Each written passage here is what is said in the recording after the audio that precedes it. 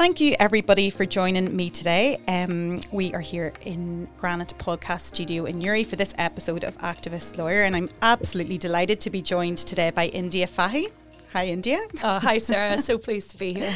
Great, and you flew in from London. You're heading back tomorrow. It's just a quick visit. A fly-in visit home. Well, look, we'll chat more about that in a second, but just for our listeners, a little bit of background about you. India is an associate in Brian Cave Leighton Paisner LLP's competition litigation team in London. Outside of work, India is secretary of the London Irish Lawyers Association, a professional organisation for lawyers based in London with an affinity to the island of Ireland.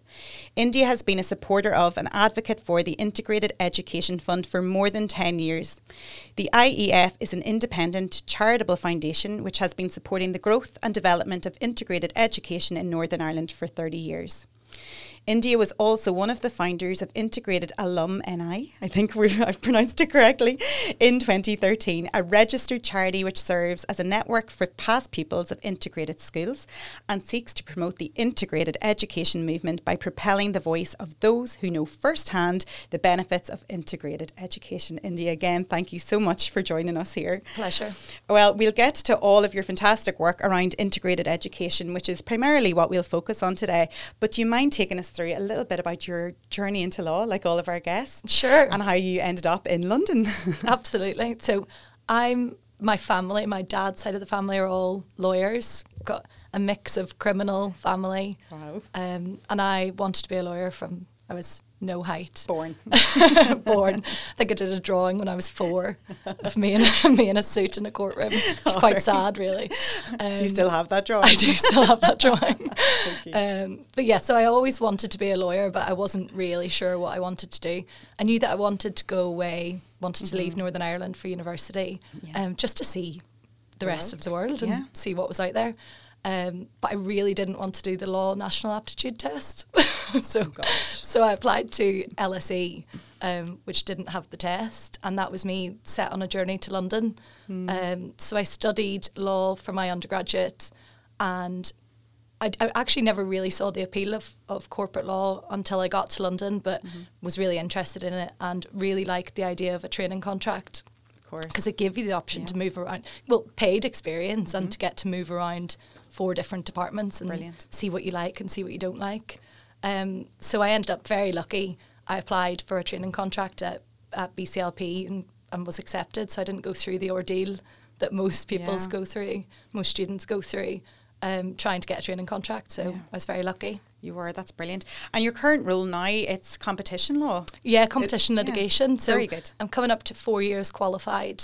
But that was a case of a benefit of a training contract. I got involved in a case in one of my seats of my training contract, fell in love with it and decided it was what I definitely wanted to do. And I've been there since, so it's great. Brilliant, and you're really enjoying it. We had a wee chat there, and it's great. London has a great community as well and a great vibe. Great buzz about it, it's great. And just, you're very much involved as well. We mentioned there with other Irish lawyers, and you've recently been reappointed the secretary of the London Irish Lawyers Association. Yeah. How do you find that? And I mean, is that something that you rely on in terms of, do you ever get homesick? Or I love it. I love any excuse to be around Irish people. I think, I'm biased, but I think we're better crack than everybody else. Oh, yeah.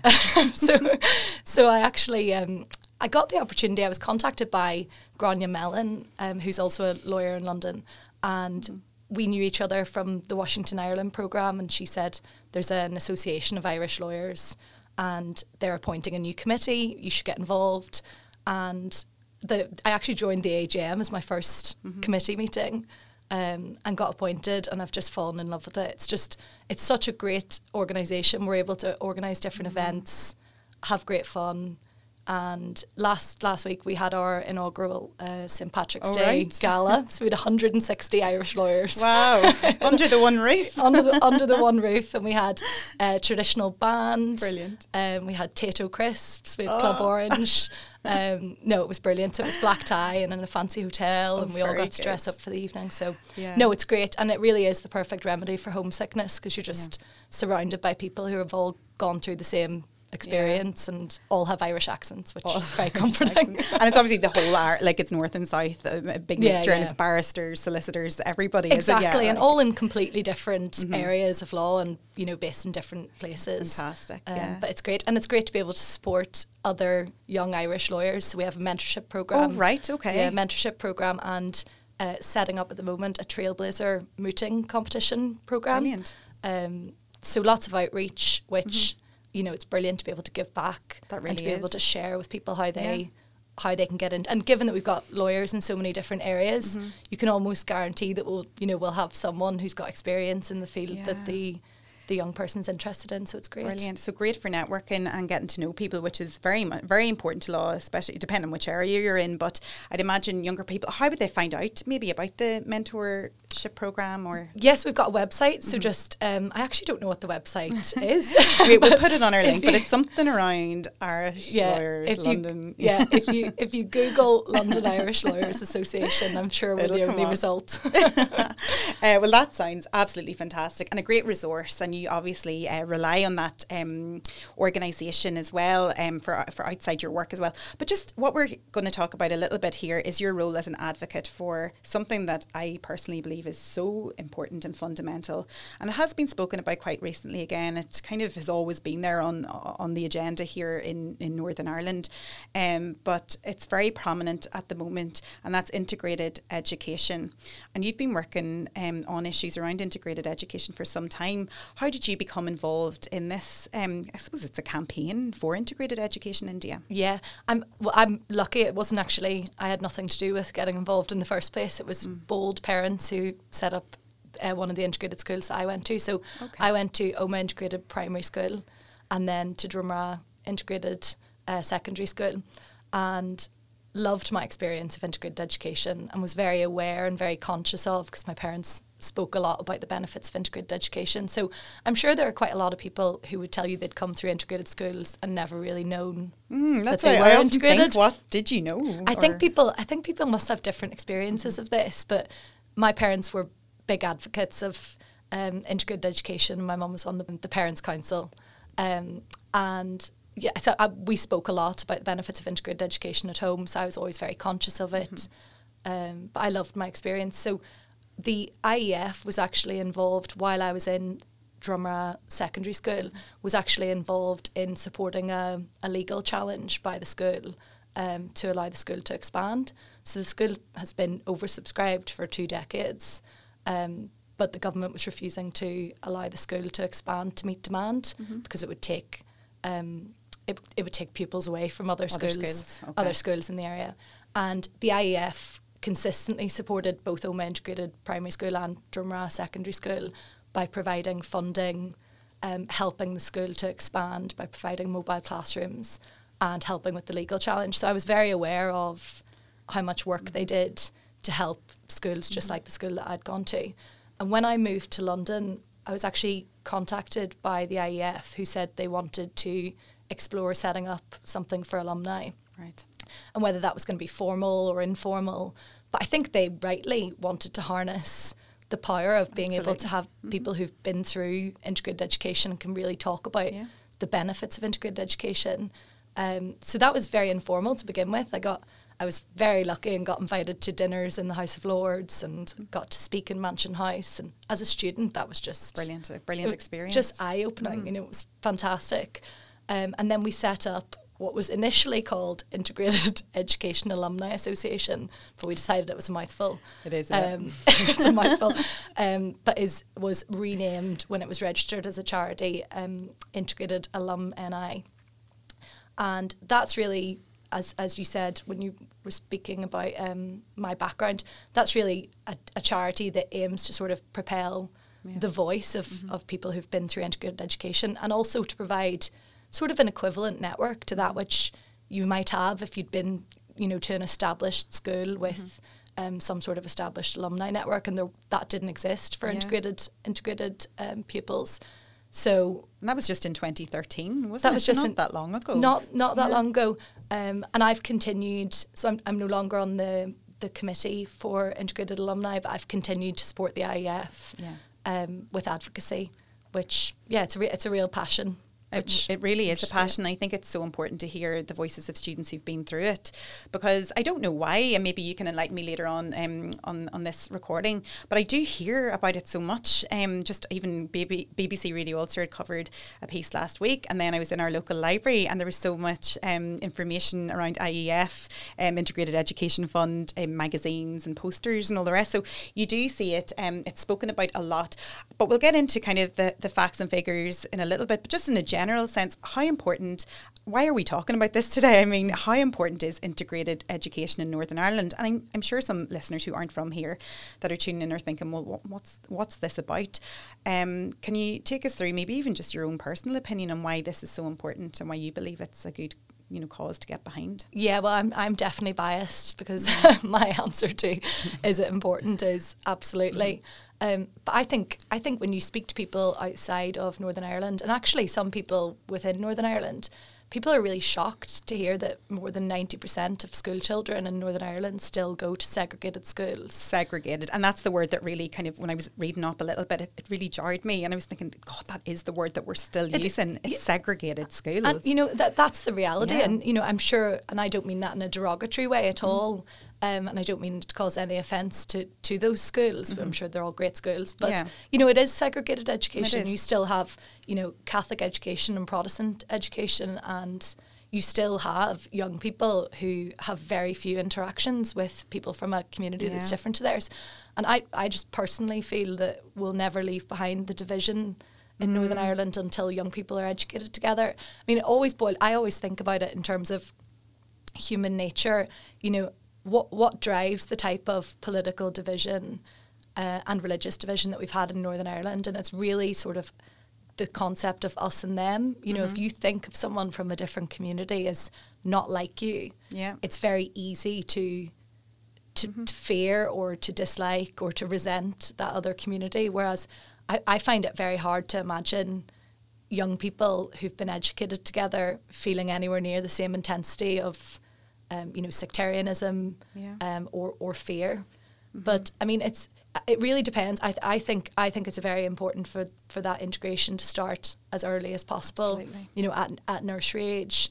Or because primary it school. could get lost otherwise, and sometimes it might be too late where people have already felt the division and maybe acted upon that at a later stage. And even it's funny how you hear young people, I haven't heard it in a long time because I'm no longer a young person, but I do remember people saying things like, I've never actually met a Catholic, or I've never actually met a Protestant, and you were thinking, oh my goodness. And then you start to think to yourself, well, we didn't really engage with other schools, or even apart from your own school being one religion, you don't mix with other schools very much. But it's everything, because it's also community-based schooling. So if your school is in the same part of town that you grew up in, and your friends all live in the same area, and you play sports outside of school in the same area, and in the case of Oma, I mean, you even had, when you got to the age where you could legally drink, you even had different bars, different areas of town where people live their lives. You just kind of automatically knew.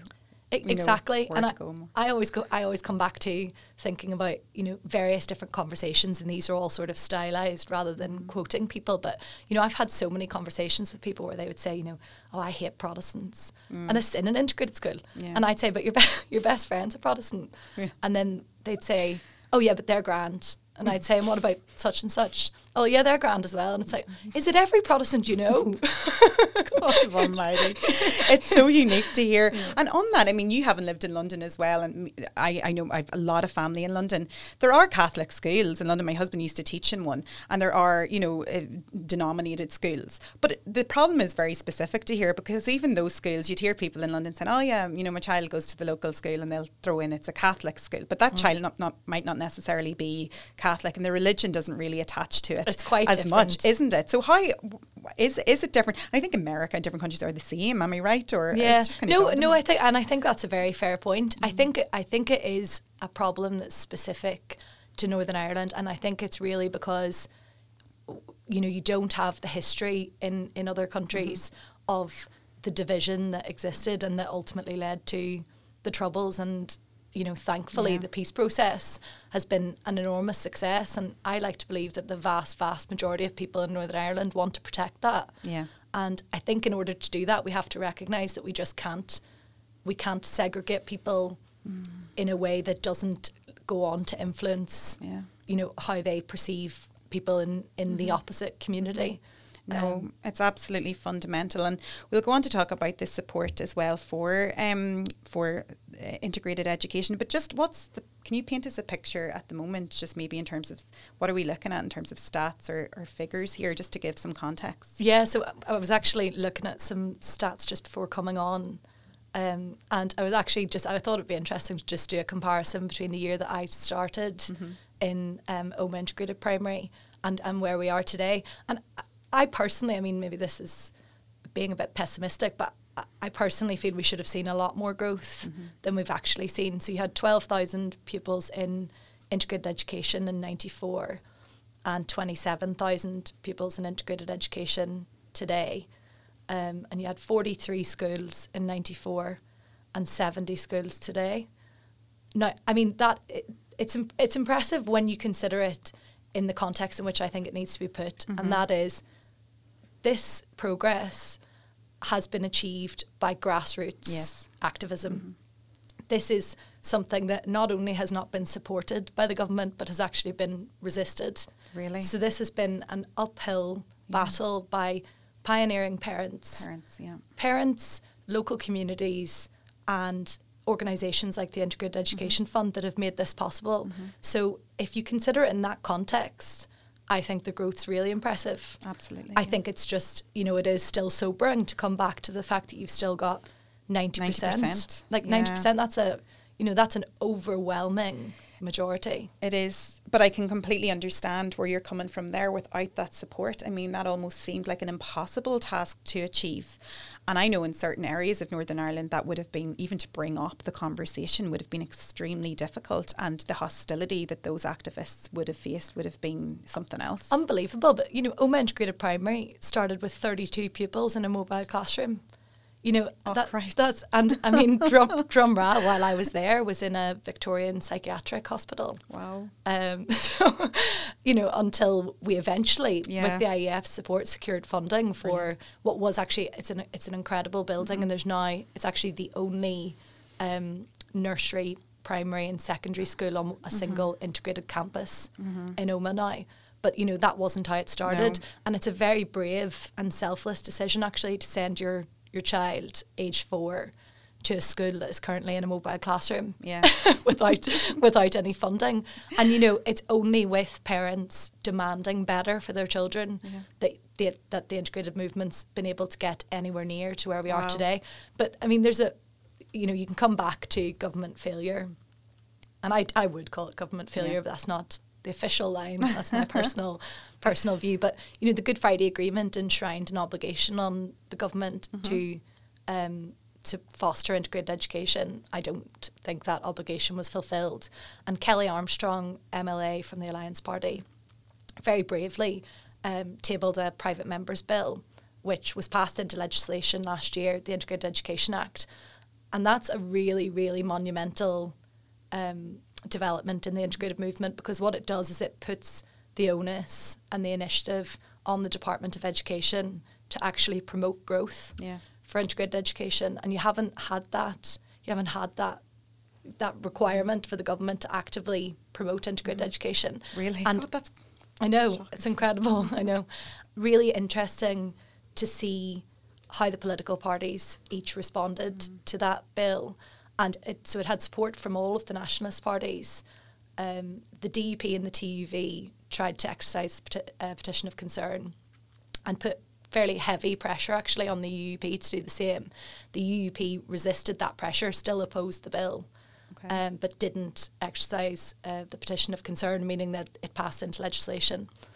So even today, that is the definition of an uphill battle. It is. Yeah. So there is kickback, in inverted commas, if we want to call it that. And we've had so many secretaries for state for Northern Ireland coming in and out, and they all, I was just reading off it, they're so supportive and also quite shocked because maybe none of them, I'm not saying none of them, but some of them may not know very much about this little part of the world. Yeah. And then they're landed with this job and they're like, what? Segregated schools at 90%, which is quite startling. And recently didn't Ireland's president, so Michael D. Higgins, Higgins also very publicly expressed his disappointment in this lack of progress. And like you just referred to there, the aspirations of the Good Friday Agreement, he also mentioned that shamefully education, these are his words, education remains overwhelmingly segregated.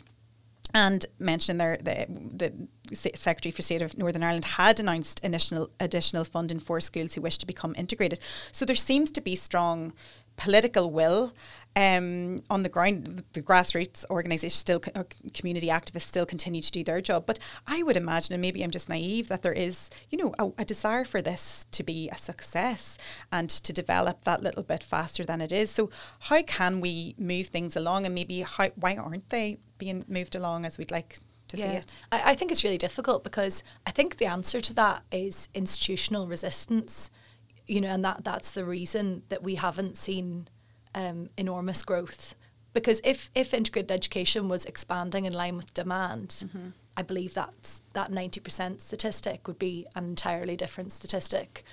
But you've got this institutional resistance, and I think you've got a real perception that integrated education is a threat to the churches. Okay. And I think that's not really warranted, actually.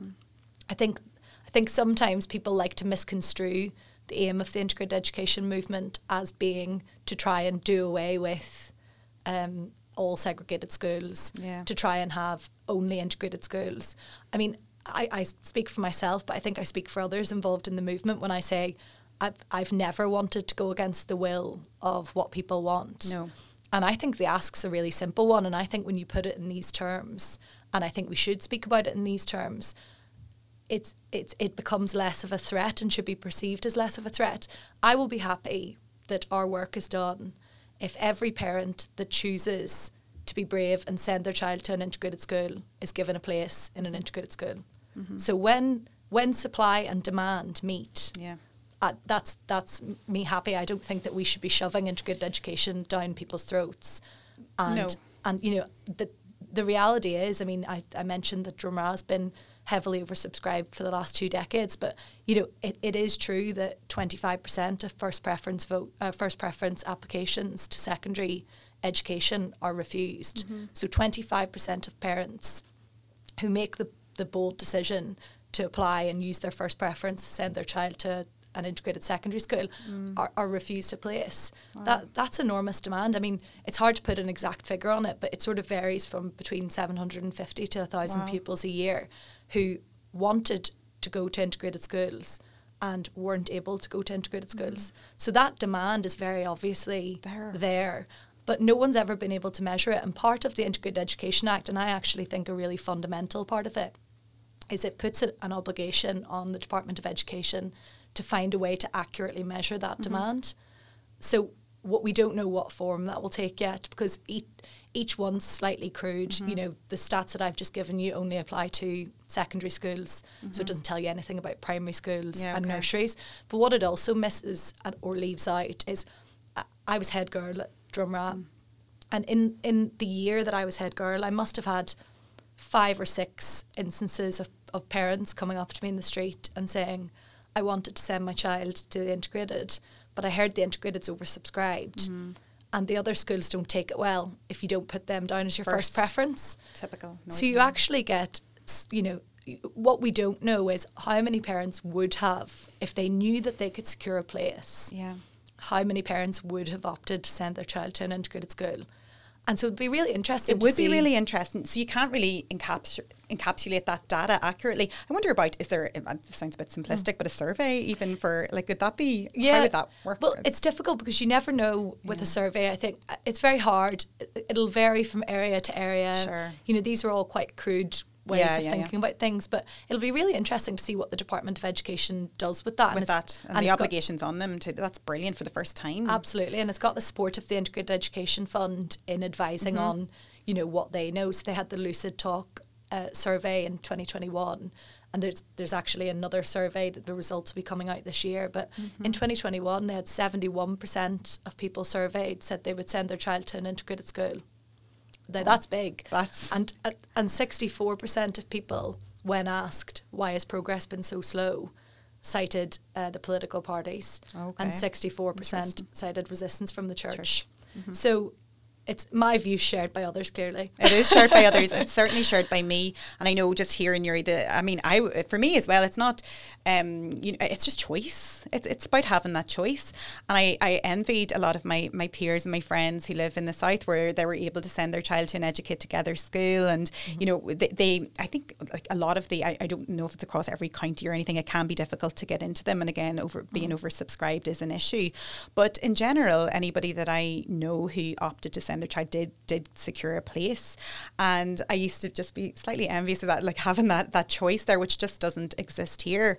And I know there are different types of schools. I know there are bun schools and different schools that might fall outside the kind of normal segregated type of school. But I think you're right. It's about having that choice there, not forcing it upon people. And if it's worded, well, that's not even worded. This is, you're presenting it in a factual way, that people shouldn't feel threatened by it. But if they don't choose to send their child there, that's fine. There should be other options. But it's about having choice at the end of the day. But it's so interesting to hear the demand there. I'm really interested to find out more about that. I know. I can't wait to hear how they measure it, because it will be really interesting to hear. And I think it'll be quite a reality check, actually, for the Department of Education, because also that demand, that whatever measure they find for that demand, it's also going to need to take into account availability of integrated education. So, if you live in an area that doesn't have an integrated school, you can't measure that. You can't measure potential demand by looking only at applications to existing integrated schools, because you don't know that an area that doesn't have an integrated school, what the demand is, doesn't have plenty of parents that would like to send their child to an integrated school if one was available.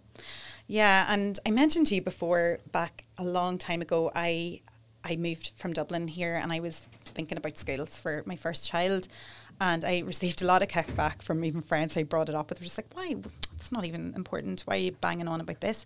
But when I looked into it a little bit more and I brought it to our local representatives as well, it did seem to be quite a complex process in place, and they kept bringing up the idea of a feasibility study that would, but even to get to that phase, I think you have to get some level of support or some questionnaire or something. How does it actually work if you did want to establish or even conduct a feasibility study for your area? Yeah, so it's become a lot easier in recent times. So the IEF launched an Integrate My School campaign in 2019, which Liam Neeson kindly sent a video for, which attracted quite a lot of attention, which is great.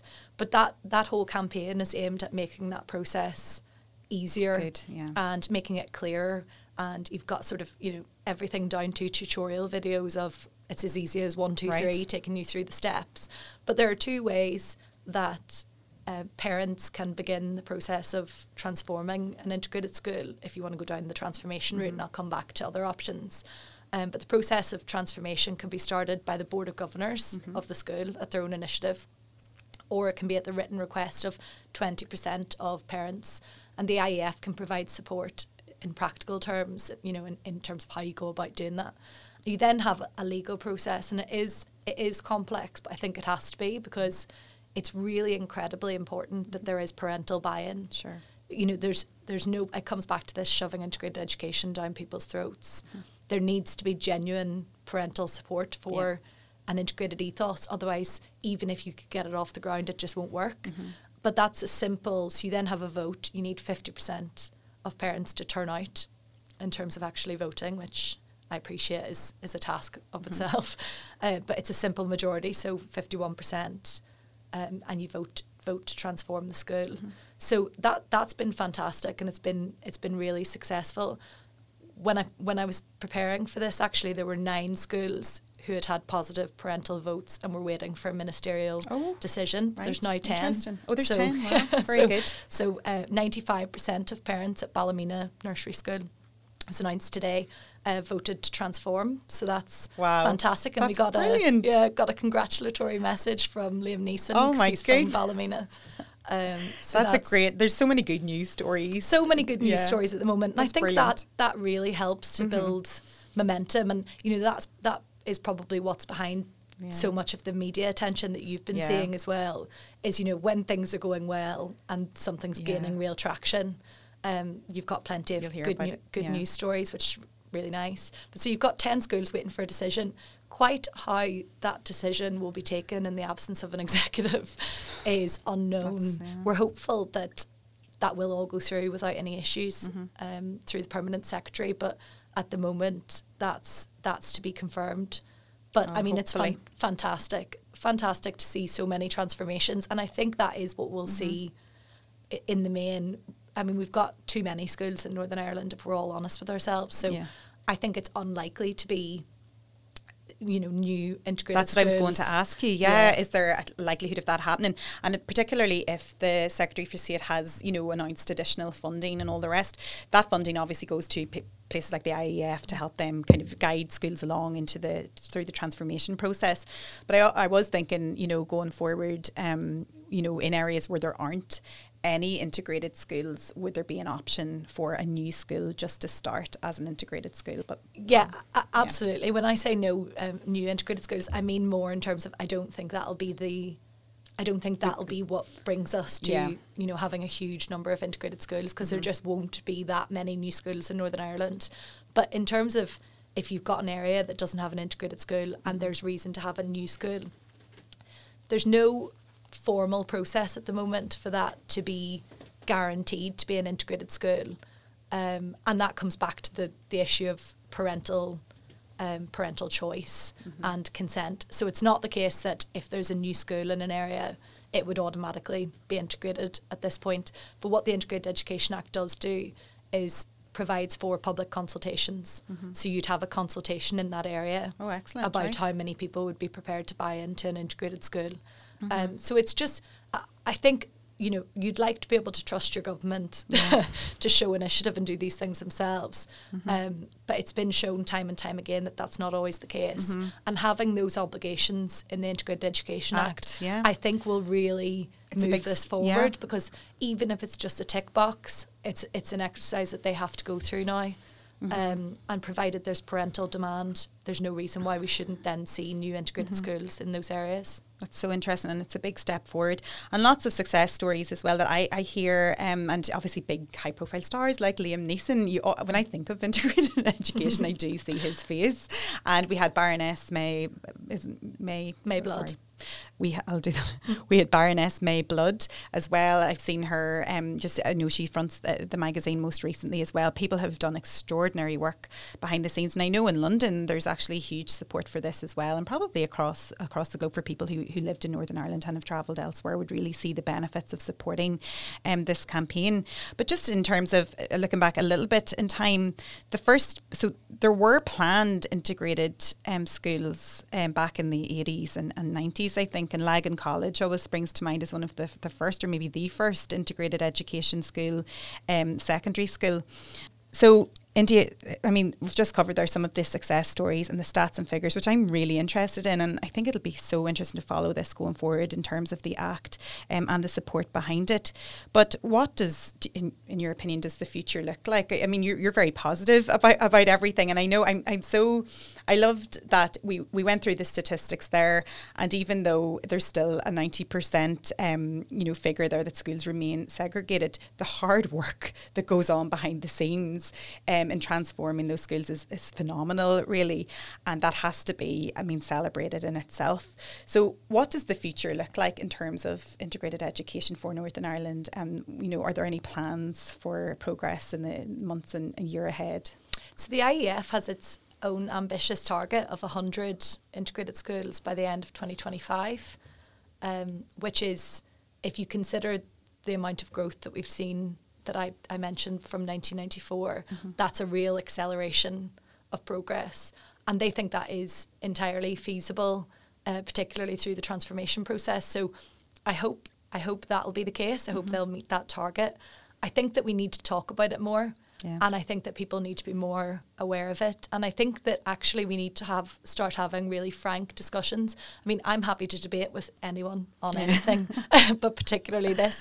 I'm really interested in understanding why people don't want to send their children to integrated schools, because I think it's really important to listen to that and to take that into account. I don't think that we can just dismiss views of 90% of the population in terms of where they want to educate their children. But I think there's a lot of There's a lot of learning to be done by everyone. I often get the challenge, and I think it's a fair one in terms of people who are very protective of their culture.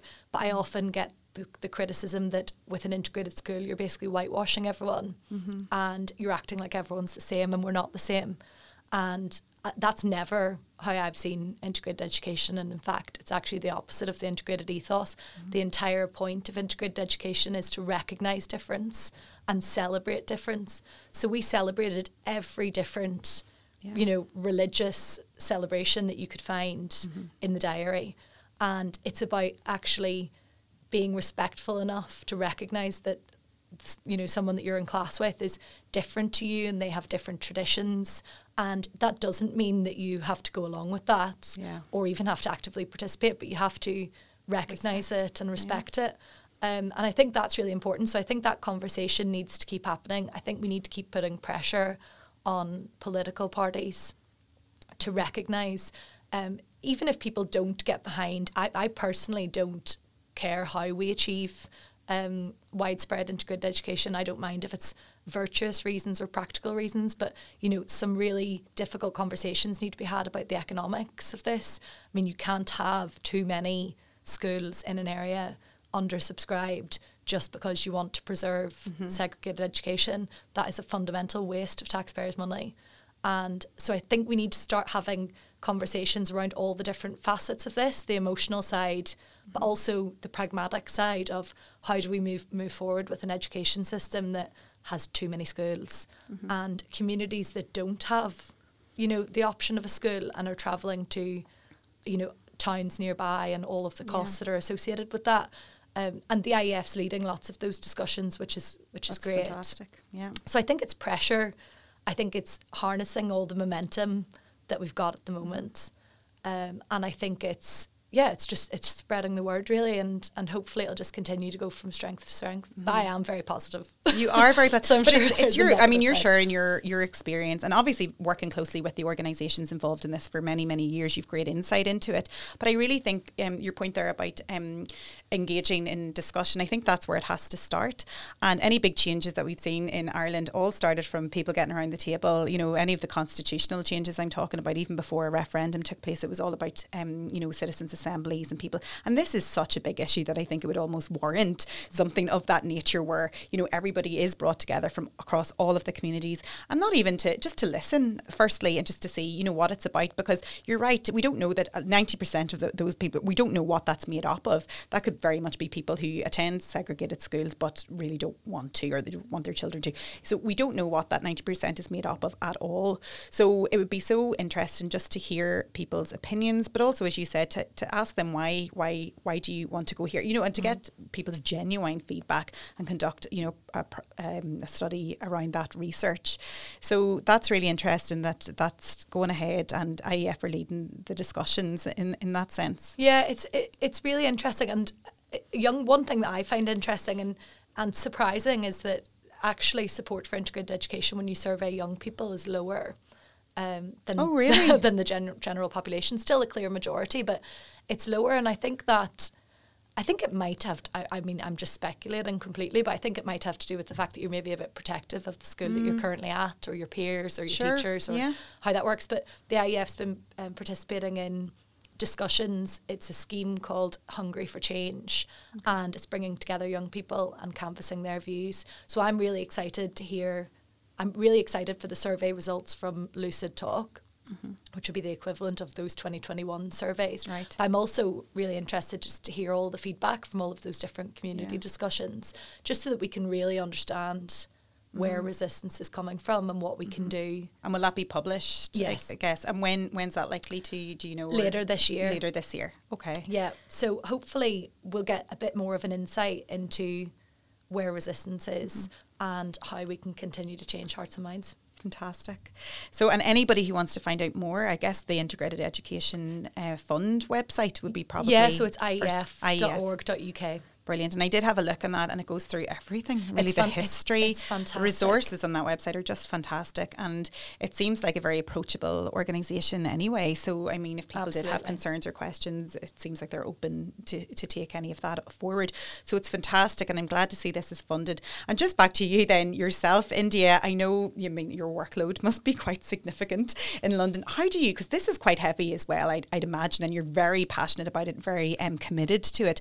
How do you strike the balance? And the other wee question I kind of have is, we do have a lot of people on this show who work in corporate law, and they've kindly given up their time to discuss their journey as well. But very often, either in the workplace or outside, they're doing something else similar to you in terms of either advocacy or, doing a lot of pro bono work.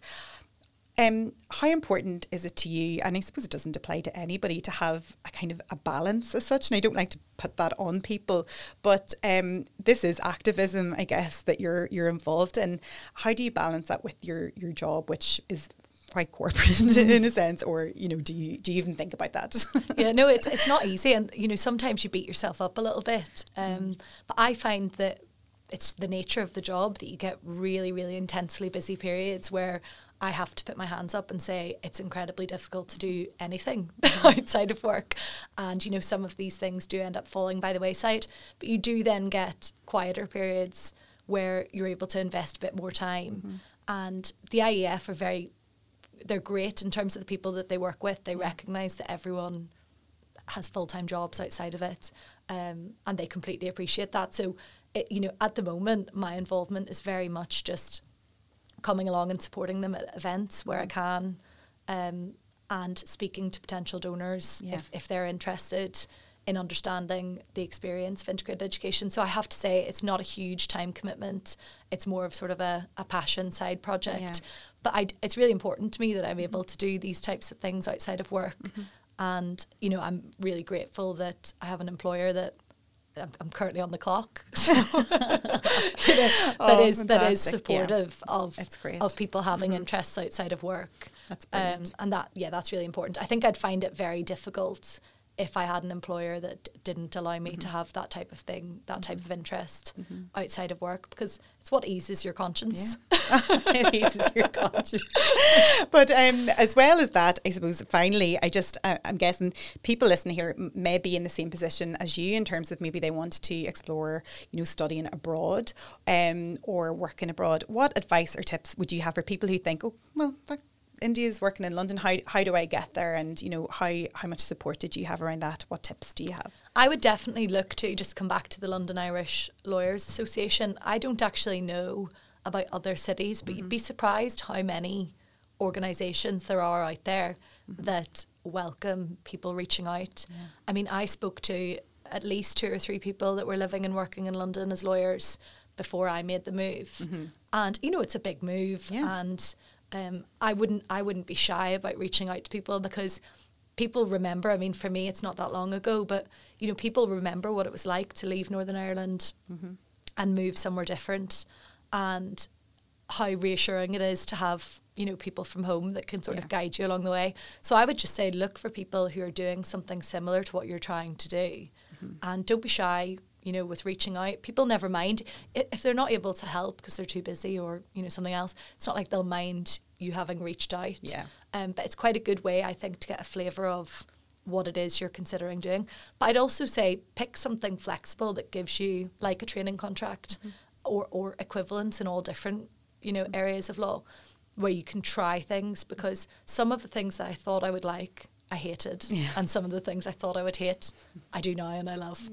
You hear that a lot, yeah. You just don't know. I don't believe that you come out of the womb knowing that you want to be, a transactional lawyer. You kind of knew you were going to be a lawyer, though, didn't you? I think at that point my fate was decided. I do think it's important to try these things out, do as much work experience as possible. You do, even a week's work experience could be enough to go, I'm glad I tried it. but it's not for me. Well, look, thank you so much for sharing your tips and advice there as well, and your journey, but also the fascinating work around integrated education. It is so important, and I really urge people to look up the Integrated Education Fund website and follow their work. It really is, fascinating stuff and really, really important. So thank you so much for joining me today, India. Pleasure. Thanks so much for having me. No problem. Thanks everyone for joining me today. If you like the show, please remember to share and leave a review if you have a moment. And you can also check out our website, www.activistlawyer.com, where you will see some blog articles written by our guests and contributors, as well as some fabulous Activist Lawyer merchandise. This podcast was recorded in Granite Podcast Studio. Interested in starting up your own podcast but don't know how? Granite Podcast Studio can help. Record your podcast in our state-of-the-art studio, which is based in the heart of Newry City. Our studio has cutting-edge and user-friendly technology and can seat up to 4 people. We also provide an editing service for our team, using your guidance and editing notes to provide you with a flawless finished product, leaving your listeners wanting more. For more information on how you can get started, visit www.granitepodcaststudio.com.